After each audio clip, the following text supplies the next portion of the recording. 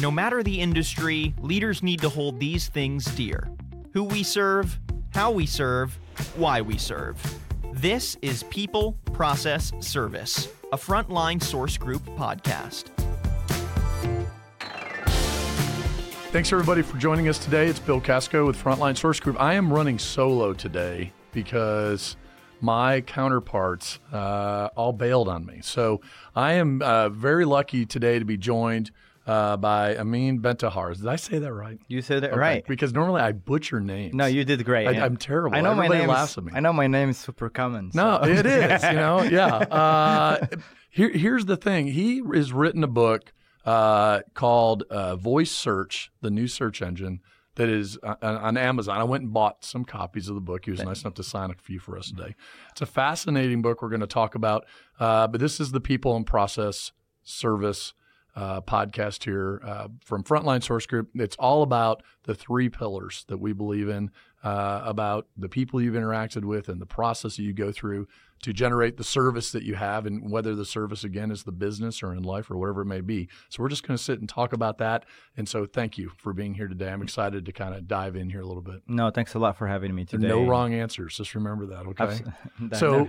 So walk us kind of through, reading your book was very fascinating to understand where you started to where you're at. And there are a lot of different areas in here, and even looking over where you've worked, that I love. I mean, there's all different parts that are so cool to talk about. But yeah. Kind of walk us through where Sure. you're at and where we're at today. So I like to start from the beginning. So I was born and raised in Morocco. I was blessed enough to go to an international school that allowed me to come to the States, go to school here. Once I got my bachelor degrees here, I decided to go and experience other parts of the world. So my first job was out in Doha, Qatar, working for an American company. Okay. It was my first job in online marketing. I was the online marketing coordinator for the group Hyatt, the hotels. They were opening their first property in Doha, Qatar, and they were like, we're looking for someone who speaks Arabic, French, and English, who understands digital marketing. So I think I was the only applicant. So that's how I got the job. Right. Because I was definitely not qualified for it. And so I, found myself leaving Pennsylvania to Doha, Qatar, where it was 110 degrees. I did that for about a year, and then a very good friend of mine approached me who was working for Microsoft at the time in Istanbul, in Turkey, and said, again, there's this gig, and they're looking for someone who understands digital marketing and speaks all the languages that you speak. I was like, well, sure, submit my resume. 2 weeks later, I moved, and I was in Istanbul for 2 years, and truly joining Microsoft was probably one of the best moves of my career. I was really lucky to be part of a team that encouraged innovation. I remember my first week into the job, they sent me to a panel to represent Microsoft. And the two people that were on that panel was the director of marketing for Apple and the other one of Google. Both were with the company for 10 years. Oh, wow. And I was into the job, I was Right. 22 years old. They're like, here you go. You're representing Microsoft. Right. Here are the 10 things you can talk about. And from there, I worked with Microsoft for about 6 or 7 years. Worked in different positions, got to travel the world, which was also something that I've always enjoyed doing. And then my manager at the time thought that it would be a great idea for me to get a graduate degree. And she, was like, you should start looking for a good school and we'll help. I landed at Texas A&M University Commerce, but here actually on Main Street. I got my degree right here on Main Street. And in my first day into school, I met my ex-wife. I was supposed to be here for a year. I don't know, is that a good thing or a bad thing? You say that as like, I came to Dallas and I met my ex-wife. It was a good thing, Right. for sure. I love Dallas and it feels like my second home for sure. Right. So I was supposed to be here for a year, relocate to Seattle, and then 8 years later, I'm still here. And so after getting my degree and working for Microsoft at the same time, the Hilton, actually worldwide, was moving and starting a new team here. So I was one of their first hires, was there for about 2 years. Then I, got another gig working in fashion. And then the same guys took me with them to this startup that was backed by Alibaba. I was the only non-Chinese executive of that firm. So I used to sit on board meetings where, it's 5 hours long, 4 hours and a half in Chinese and half an hour in English. I enjoyed it. This is like a lot. Seinfeld episode. I mean, you're all over the place here, aren't you? I'm all over the map. Yeah. I'm all over the map. So, and I did that for about a year, and I really enjoyed that experience because I really had to challenge myself a lot. I'm used to the European, Middle Eastern, American culture, but again, working with a Chinese-based company it's a whole different experience. Right. And a lot of what I learned in grad school did not apply at all, Right. So it was a great experience, but I was traveling back and forth. I used to live in Frisco, and I would work in Silicon Valley Monday through Thursday and go to China once a month and Taiwan. So I did that for about a year. And as you can imagine, I went to the doctor once, and he was like, I was like, I don't know, I'm feeling weird. And he's like, I've never met somebody as jet lagged as you are. So, Right. So that's what it was. But I've got frequent flyer miles. Yeah. Oh, yeah. I can travel I travel. I'm actually going to Asia next week for a month. So, Wow. And it's all thanks to the miles that I earned from the past life. And so I did that for about a year. And then I decided that I needed something more stable. And a good friend of mine introduced me to my business partner, who at the time just acquired Advanix Digital, and that's a digital agency based here in Dallas. Right. And we met in Starbucks, like every great American story. It starts either at a garage or a Starbucks. So we met there, and we talked about the vision. And, I come from the client side. I never really worked in the service industry. I was always the guy that everybody wanted, the business from. So I told him, well, I can tell you the things that frustrate me about working with vendors. And so if we work together, here are all the changes we need to make. And by the way, you're probably not going to make money for a while because I'm going to have to restructure this whole company and hire new people and do this and do that. Shook hands. And 4 years later, here we are. We've been partners ever since. And today you're the CEO. I'm the Is that right? COO. COO. Okay. Yes. So as you think about that entire experience and geez, there is a lot built in here. I can't even keep up with myself. I am still back on I'm still trying to figure out how you ended up in Dallas. So the people that you interacted with from the beginning, how they influenced you to where you are today as a COO running this company. Talk to us about that and about the interaction of those individuals that you work with today. Microsoft, I had read you had a team of like 40 people. That was actually a tutor group. It was the startup that was backed by Alibaba. Okay. That's where I had a team of 40. So you had this team, and now today your team is about 50 plus, right, including contractors and everyone. Yeah. And how that interaction with them, and how does that really operate to influence? So, I think every single person in this room even has been influenced by a couple of people in their lives. It could be a teacher, it could be a coach, it could be, I think in my case, it's been a little bit of everything. I had teachers who really believed in me even though my grades weren't there. And they told me, yes, you can do it. And yes, you're going to, make it out there. I would always remember I had this teacher who used to make fun of me because I would say, I'm going to go to America and do marketing. And I'm like, sure. America, the country where marketing was created, is in need of a Moroccan guy to fly there and teach them marketing. And I actually teach at a university marketing. And that's how funny, life can be. And then, you meet people, bosses that really challenge you, mentors that some of them actually are clients today. And these should be my bosses just 5-6 years ago. And those are people that hired me, for example, even though I didn't have any fashion experience. And I really wanted to learn more. Let's talk about this fashion thing. That was one of those that threw me off because we're talking about this, and all of a sudden you go, I went into the fashion industry. Yes. What are you talking about? So are you designing something? No, not at all. I was always here? in the e-commerce and marketing space, okay, but of the fashion world. Okay. So I was working for the Apparel Group, and they're the largest manufacturer of dress shirts in the world. So I think you're wearing one, I'm wearing one. Most likely there's one chance out of 5 that it's one of theirs. Wow. So they manufacture for a lot of big brands. And they also, at the time when they hired me, they were in the process of acquiring brands that they wanted to kind of manicure and rebrand and, take to the market again. And out of 50 people that they interviewed, I was the only one, I think, without any retail experience or whatsoever. And I still got the job because of, my mentor, Lance Itkov. Shout out to him here today. And he's actually a client as well today, which is kind of awesome. But he's so, I think a lot of things in me. He's like, this guy is a entrepreneur. He likes to build things, and he's gonna learn the difference between a button down and, that's super easy. So I think when people like that give you a shot at life, it teaches you a lot. Like I hire a lot of people that have zero digital marketing experience. Or I remember I had a girl that walked to my office about 2 years ago who built her own Instagram account and tried to be kind of an influencer, and I could see the effort there. So I brought her on board. She worked with us for a year, and then actually one of my fashion clients hired her as their main social media person. Wow. So because of that experience, I learned that I need to give shots to people. Right. Whether even if in paper they might not look perfect fit, I need to give them a chance and meet them and hear their stories and see whether or not, they are hungry at the end of the day, because I was hungry and I still am today, but I was hungry at the time and someone gave me a shot. And same goes with Microsoft. Every time there was any opportunities. Again, I didn't go to an Ivy school, and as you can imagine, a lot of these big companies, if you don't go to Harvard or Yale or one of these big schools, they don't even look at you. Right. But I was lucky again to come across some amazing managers that didn't care about any of that. They were more about, it's all about you, and it's all about what you want to do, and how can we get you there, and we'll help you as long as you promise us that you're going to give us 100%. And that's my philosophy today. When I meet people, you might not be the perfect candidate. You might not have all the skills that I'm looking for, but if you're hungry and if you're motivated, I'll give you a shot. So you mentioned multiple mentors that have helped you along the way, yes. right? and then the people that you're giving a shot to, do you feel like what you're doing now is mentoring back because you're giving back to these people because that's what you went through?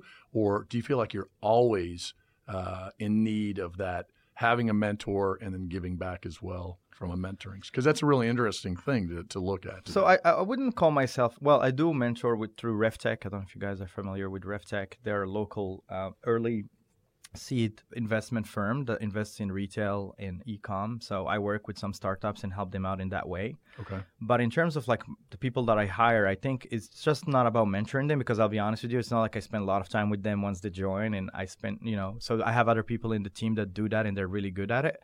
But I do think in a way it was a lesson for me that I have to always kind of give back. By giving, and not give back, it's like, writing a check to an NGO, which we also got to do, but it's more about, like, people have given me, even today, there are businesses that give me a shot. I'm a very small boutique agency. I recently went against two massive, huge media companies. I don't know if I can say the names or not, but they're all right. It's Omnicom and Belo, and I won. Okay. Right? So at the end of the day, why? Because someone at that company saw potential in my firm. Right. So I think it's, as long as you can, and I believe in karma. So I'm like, if you continue giving chances to people who deserve it at the end of the day, right? I think it's going to come back to you and 10 times more. So that's just kind of my karma, my philosophy. No, so you end up at Advantix and you go in to redo everything, right? Yes. So do we burn it down to the ground? Pretty much. Okay. So pretty much. So out with the old and in comes the new. Pretty much. So Advantix, when we first, when my business partner acquired it and I joined as a partner, it was a digital agency for car dealers. Okay. And if anyone has ever worked with the car industry, like they have very high turnover, you start building a relationship with the GM, and he has a bad month and he's gone, or she has a bad month and she's gone. So it was very hard to sustain and scale, and also, honestly, it's not an industry that I really enjoyed being in.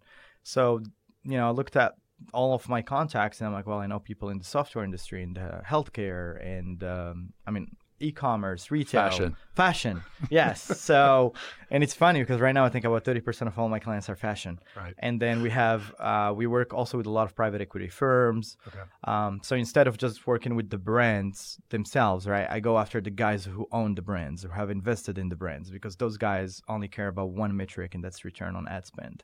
And that's the language we speak at my firm. Is I don't talk to him about how many clicks you get or any of that. I just tell him you're going to spend $1 and I'm going to bring 5 back to you, because that's the language that those guys speak. Interesting. So we've changed completely the way.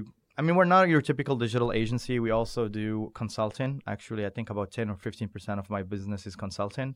So we get hired by firms to come and look under the hood, either before they acquire new brands or look at their existing portfolio companies. So I just came in and created new products. I have a thing called digital due diligence, and it's actually in the process of being trademarked. And that's a process that I created with the team where, again, if you're an investor and you want to buy any business, you hire us to tell you, well, here is how you can improve your bottom line.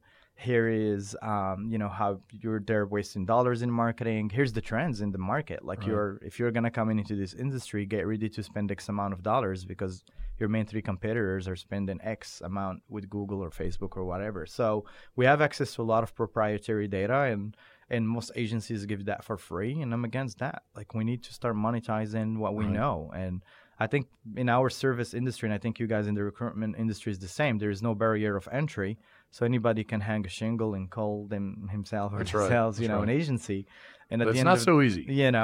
But at the end of the day, I think that makes it a commodity, right? And I don't want to be in an industry where people look at us as a commodity, because we're not. We're really providing value. And part of that And I agree with you 100% because I always say that our industry is a commodity, unfortunately. That's the way that we're treated. And our clients who treat us like that they're no longer our clients. We prefer not to do business with them because that's not how we operate. So to do that with your new business, you hit on two interesting points. Giving people a chance, not looking for the Harvard people. Literally, last week, Scott Lowe with 5G Architects was in here and discussed nothing but top schools only. I mean, perfect geniuses, incredible. I mean, the mindset was a total different spectrum. Now you're looking at it from a whole different angle. And so when you evaluate what you're looking for to build your team with these people, what is it? What's at the core of that? I mean, is it the drive? Is it something you just see? I mean, there's something that obviously you're surrounding yourself with great people. So what is that secret? Yeah, absolutely. And I think, honestly, for an agency our size, I'm very blessed. And I think there are some people like April here who knows a lot of my employees. I attract a lot of great talent from very big agencies. And the reason is, first I come and I allow them to build their own teams and, I let them be. I'm not like, I think one of actually my mentors always told me, if you're the smartest guy in the room, you're doing something wrong. Right. And I will always remember that advice. So I try to go to any room with my team and look like the dumbest guy in the room. Right. And I've been successful at that lately. So she's great. So I call that a win. I think, there are definitely certain things depending on the jobs, right? You need different skill sets for certain jobs. If you're going to be my analytical guy, probably if you have a math degree or statistics or even you worked in finance, you clearly like numbers, right? So you need somebody with that mindset who can read numbers and interpret the data and come to you with like, I looked at this, here are the trends, and here's what's going on, and here's how we can, fix it. So you definitely do not need the most social person, or you do not need the, like similar to someone who is your account manager, who is going to be interacting with the client every day. So they need to be more outspoken, be maybe more energetic, be better at communicating. So I think it really depends on the jobs. But we definitely look at skills at the end of the day because that's what people pay us for. Like when people tell me, what are you in the business of? I'm like, business of talents, because I built a talented team. So now people are paying money to get access to my team, period. That's all I did. Because if you think about it, like what we do can be taught. You can take a class online with Coursera and you understand the basics of search engine optimization. Of course, I mean, that does not make you an expert like someone who's been doing it for 10 years, but at least you can start your career that way. So I think for me, what matters, again, is making sure that you have the basic skills that we need. But of course, for, again, managerial roles and things like that, I look at experience, having worked for either the client side or the agency side. So, like, again, depending on the jobs. Right. But to me, skills is there. And second, it's personality, cultural fit. Are you going to be a good... I mean, I've turned down great candidates because I knew they were going to come to my company and be miserable just because of the culture that we built. Right. So that, to me, it's also extremely important. If you want to keep your employees happy, make sure you bring in employees that are in a lot of ways like them. That's right? Where there is that culture where they get along, and I mean, it's kind of Disneyland in a way, but like that's a fact. I mean, that's why I think, I mean, I know you guys are in the HR world, and you know that there are so many reports that shows people don't stay with companies because of money or raises, or it's because of the culture. Right. And especially with the millennials, I mean, I know firsthand that that's what they care the most about. It's the culture.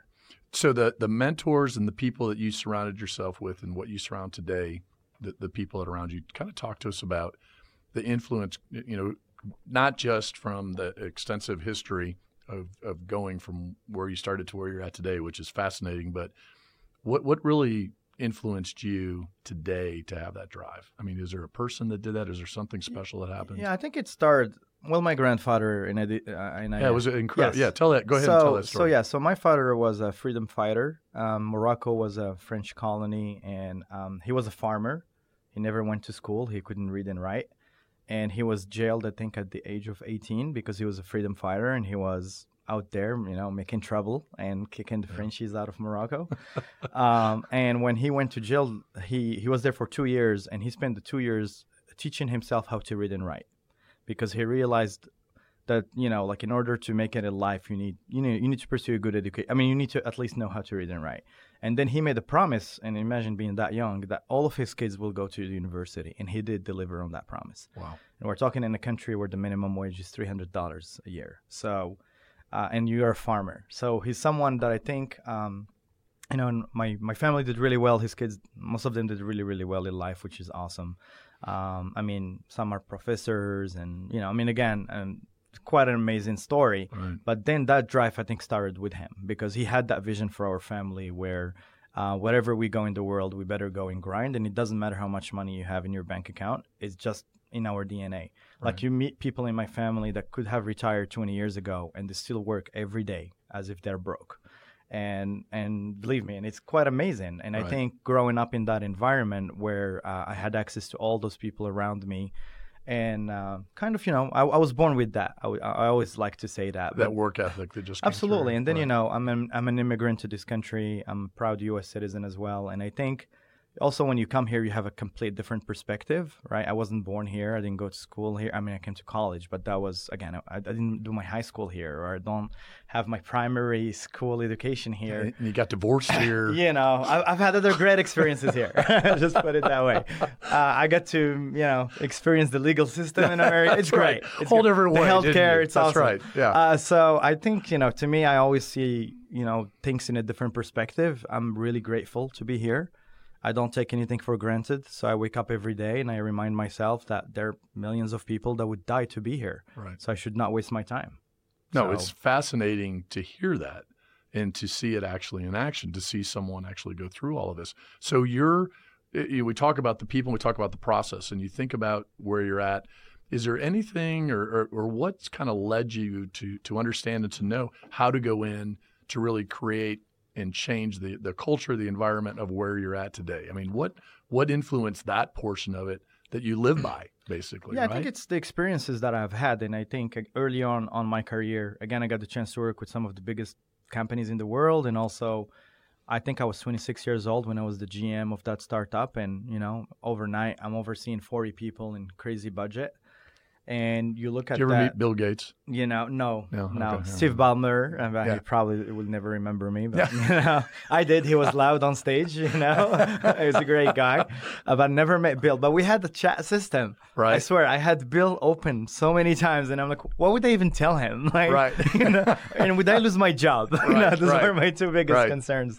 But I Randomly sent him an email and said, hey. I'd be like, hey, just want to say thanks for building a great company. You know, like, what would you say?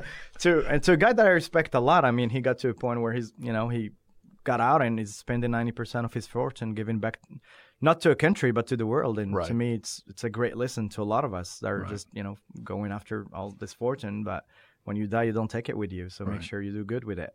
No, I think to me, it's honestly a lot of these experiences that I've had. So everywhere, I don't think I've ever had a bad experience. That's what I tell people. I just have experiences. Some are better than others.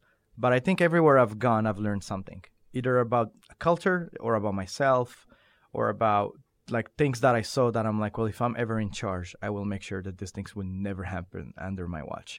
Right. Or if I see something great and I'm like, man, if I'm ever in charge, I'm implementing this day one because it's great. So I think it's the mix of all the experiences. And I think what makes me also different is, again, I've worked in different parts of the world. So I got to experience very different ways of doing business. When you talk about the Chinese culture, it's all about hierarchy. And like I remember I went to a meeting once and everybody stood up because I'm the GM. And I'm like, what's going on here? Like, versus here, I come wearing shorts, feel like, hey, dude, how are you? How's your weekend? You know, you go to France, it's different dynamics there. You go to They actually work? I thought they're always yeah, taking I mean, vacations. they work, you know, like 9 to 3. I'm just kidding. Right. No, I mean, they work when they're not in strike. But yes, it's a different culture, though. It's a different Right. culture. And I got to respect that. I mean, in a way, they do a great job having a work-life balance, which I think here we claim that we all provide that. But the reality is we're all married to our phones. And I go on vacation. If I don't check my emails, I freak out. Like, it's just, we're not wired to be that way. They are wired to go on vacation for 3 months and not check anything, or go on maternity leave for a year and not worry about anything. So you're working there, Yes. and yet you didn't fall into that.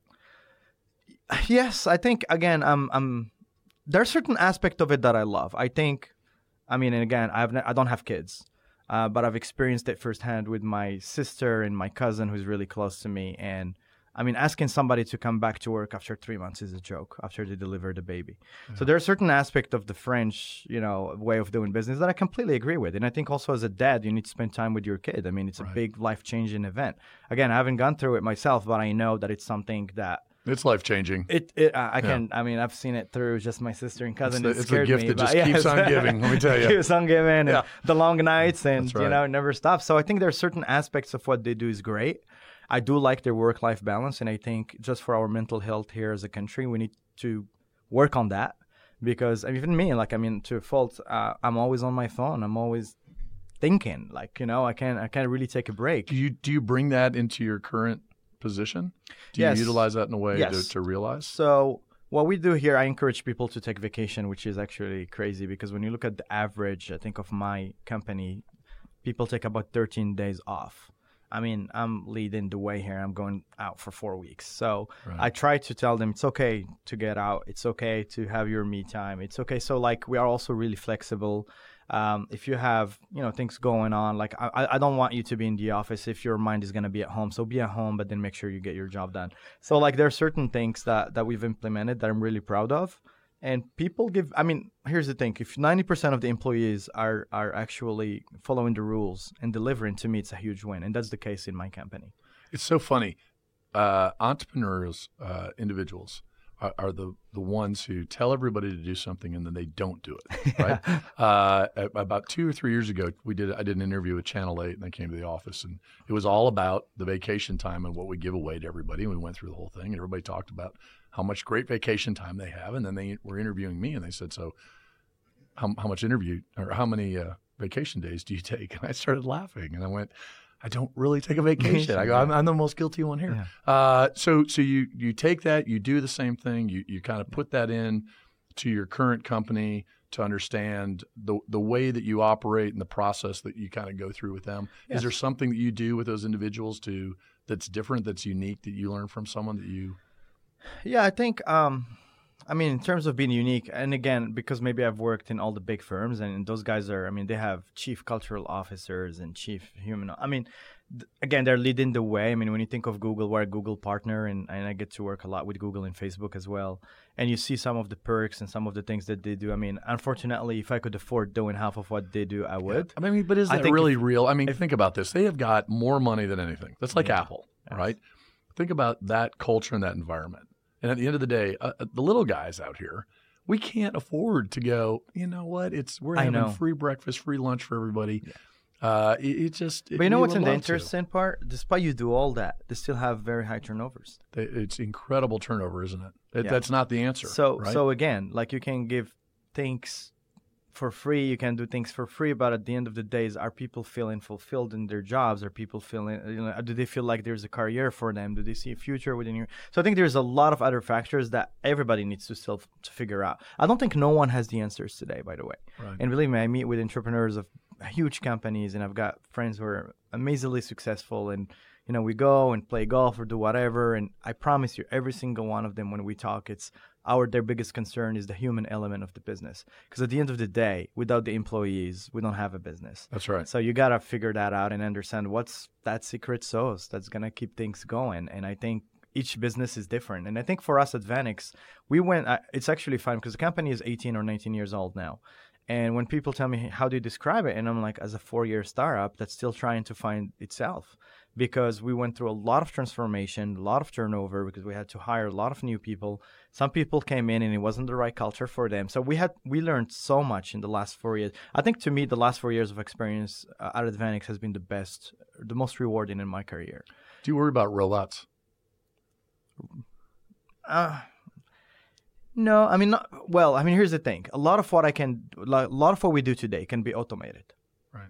So in fact, for example, Google AdWords, there's all of these softwares using AI, and even Google themselves that are incorporating machine learning and AI into everything they're doing. So can it replace 100% humans? No, because you still need someone to make sure that those keywords are relevant or that locations make sense and things of that nature. But can you replace 5 people with that plus a software? Absolutely, yes. Right. And I think the biggest concern of advertising, in the advertising world today is that automation piece. I think, I own an agency. I think agencies won't be needed in 15 years from now. I promise. No, don't say that. I mean, I was talking at least about my industry. No. Yeah, because the reality, maybe for the creative aspect of it, and even then, I mean, you see all of these AI things. Chase signed a 5-year agreement with this company that in real time can create creative and messaging that's tailored to you in real time. Right. So, like, I mean, you start seeing all of these things coming out of Silicon Valley and Tel Aviv in Israel as well. They're one of the leading cities in the world in AI. And you wonder, you know, where. So, am I scared? No. But do I need to adopt and learn? Yes. And make sure that when the transition is happening, I'm part of it. So as a service business and part of service of what you do, because that is what's happening, how do you adjust and change? I mean, the old analogy that if you're not changing quicker than it is outside around you, you're going to fail. But when you're a service business, it's about the relationships, and that can't be taken away. Yes. So how does your team interact differently, or how do you interact differently when it comes to the service part? Yes. So there's the value that comes back. So I think one thing that's kind of cool about my experience is that I started my career in the hospitality industry, and also I worked for Hilton. So, or also back home, a lot of the family businesses in the hospitality world. So, I grew up around service, so I know it's about, you know, building relationships at the end of the day. I can tell you right now, you look through my portfolio of clients, about 50 or 60% of the clients are through relationships, either throughout the years or people that I meet every day, or it's either people I play soccer, tennis, golf with. I mean, like seriously, I mean, when you look at it, it's all about relationships. You've got a lot of time on your hands, it sounded like to me. Yeah, I mean, I'm sorry. I mean, I play golf. You're going away for like 4 weeks. We got soccer, golf. I mean, you're just hearing the good things. Yeah. You do not want to know what happened to me the last 11 months before I decided to take that month off and go to Cambodia and chill in temple for 3 days with monks without a phone, silence. Anyways, so so that's gonna be fun. But no, I think in my mind, you know, you cannot replace the human element at the end of the day. An airline, can you go along with an Alexa, for example, you know, instead of a person? Absolutely. But you still want to meet Tracy and say hi to her and do this. I mean, every job in a way in the future can be, you know, automated or be replaced by a robot. But the reality is that human element is very important. We're here to stay, right? Right. So I think as a company, we're really good at that. We have very good client retention, I think in the 80s, which is kind of awesome for an agency.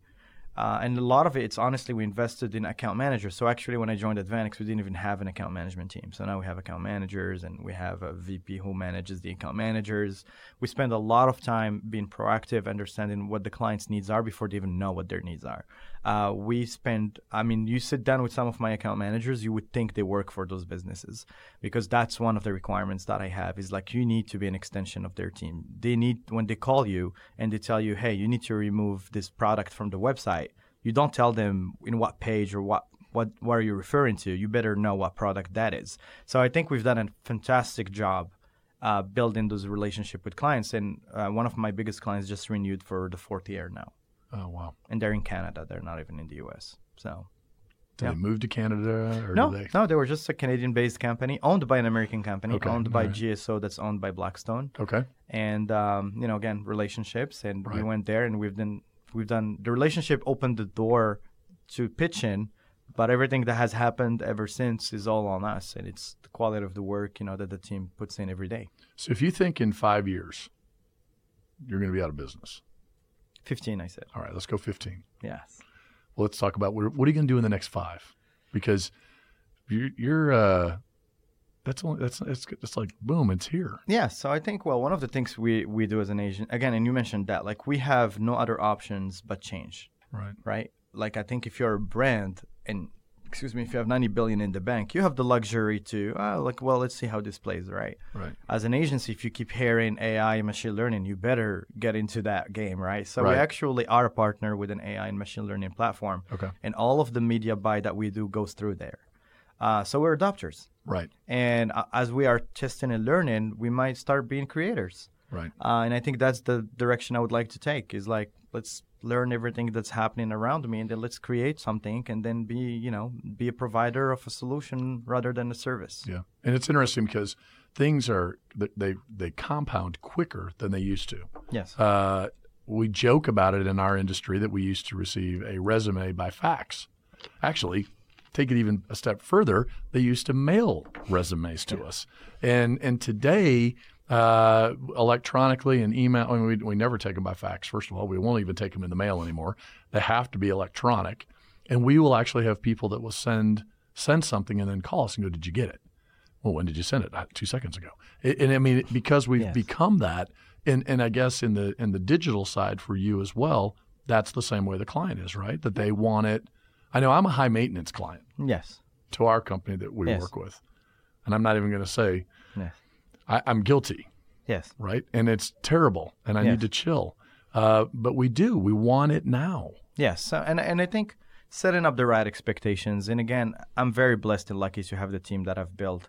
And I know one of my VPs was a guest actually in April's podcast, and everybody started texting me after. It's like, oh my God, she's amazing. I'm like, yeah, I know. And I think the reality is when I put in talent, because like I can't be everywhere, right? Because I think one of the mistakes I was making early on talking about failures is I tried to be her and John, my VP of Ops, and the growth guy and the Ops guy and the Chief Digital Officer, write a book, speak. You can't do all that. So I got to a point where I had to take a step back and be like, well, how can I handle the very high maintenance clients while I can still keep my sanity? Well, the reality is by putting a lot of senior experienced people in those accounts, I've been able to build that trust where honestly right now we used to go from, hey, can you approve this and this to that, to literally now, I don't want you to email me at all. Right. Continue doing what you're doing because I'm busy. And I think to get to that point, to me, that was the biggest success for me in the past 4 years, is to get to the point where clients from the get-go now, either the new ones that we sign on, they already feel very good about being with us. And the ones that are with us feel even better. Again, like I'm telling you about the retention and all these guys renewing, because it speaks volume, I think, about the team that I have. Because the reality is, if it wasn't for them, I wouldn't be here even today on a Wednesday at 2:45 p.m. on a podcast, because I'll be dealing with a client fire. And do you have a takeout person? Do you have someone that you've mentored that you see that could take over for you? Do you have that person? I think both my two VPs, again, it's their first year with me because I couldn't afford both of them. Again, they both come from very big agencies. And I waited until I could hire both at once, because I was like, either I do it once and go through the training once, or I don't do it. So I went and I did it earlier this year.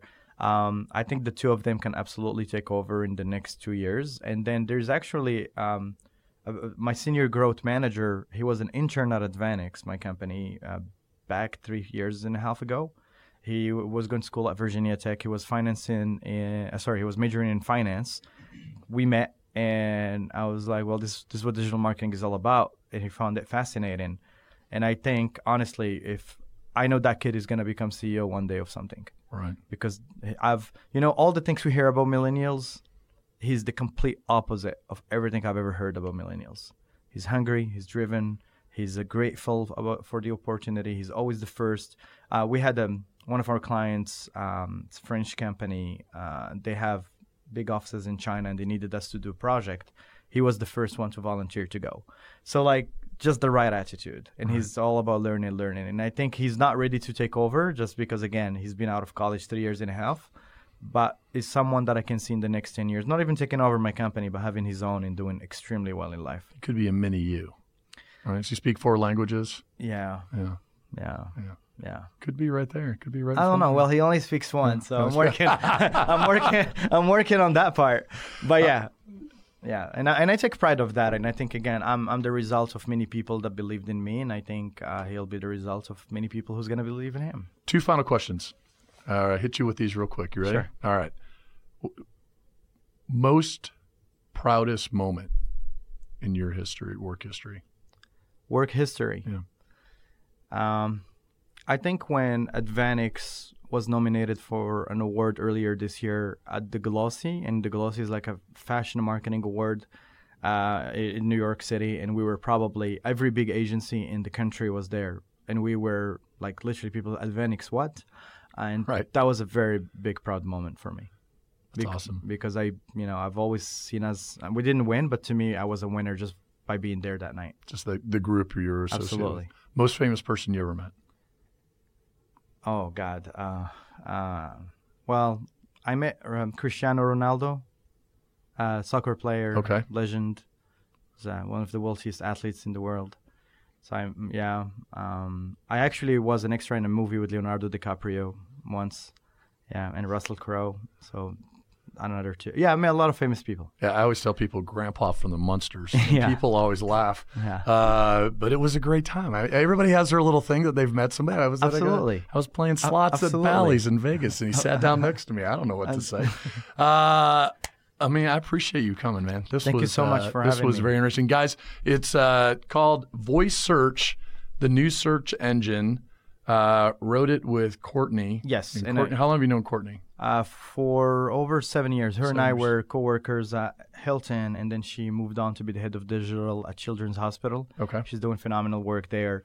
And she's even a client. So that's awesome. Yeah, she's awesome. It's a very interesting book about the new search engine by Voice Search. You can find it on your favorite online store, Amazon. Yeah, it's on Amazon, Barnes & Noble. Barnes & Noble. You get it everywhere. Help support the cause here. This was awesome. People want to find out more about your company. Where do they go? Sure. They can go to advanixdigital.com, and they can follow me on Twitter. It's at abintahar1. Awesome. Hey, next week we have Bobby Barajas. He's the Chief Revenue Officer for Guide IT in Plano is going to be joining us. And then Mark Cuban. It's going to be an awesome, awesome week next week, guys. So thank you very, very much. And we'll talk to you guys next week. Remember to subscribe, like, link in with whatever that stuff is, podcast here at Apple or Spotify. And thanks for listening, everybody. Thank you.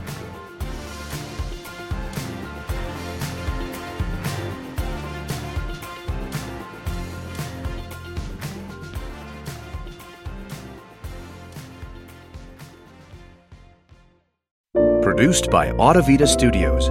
Connect your voice to the world.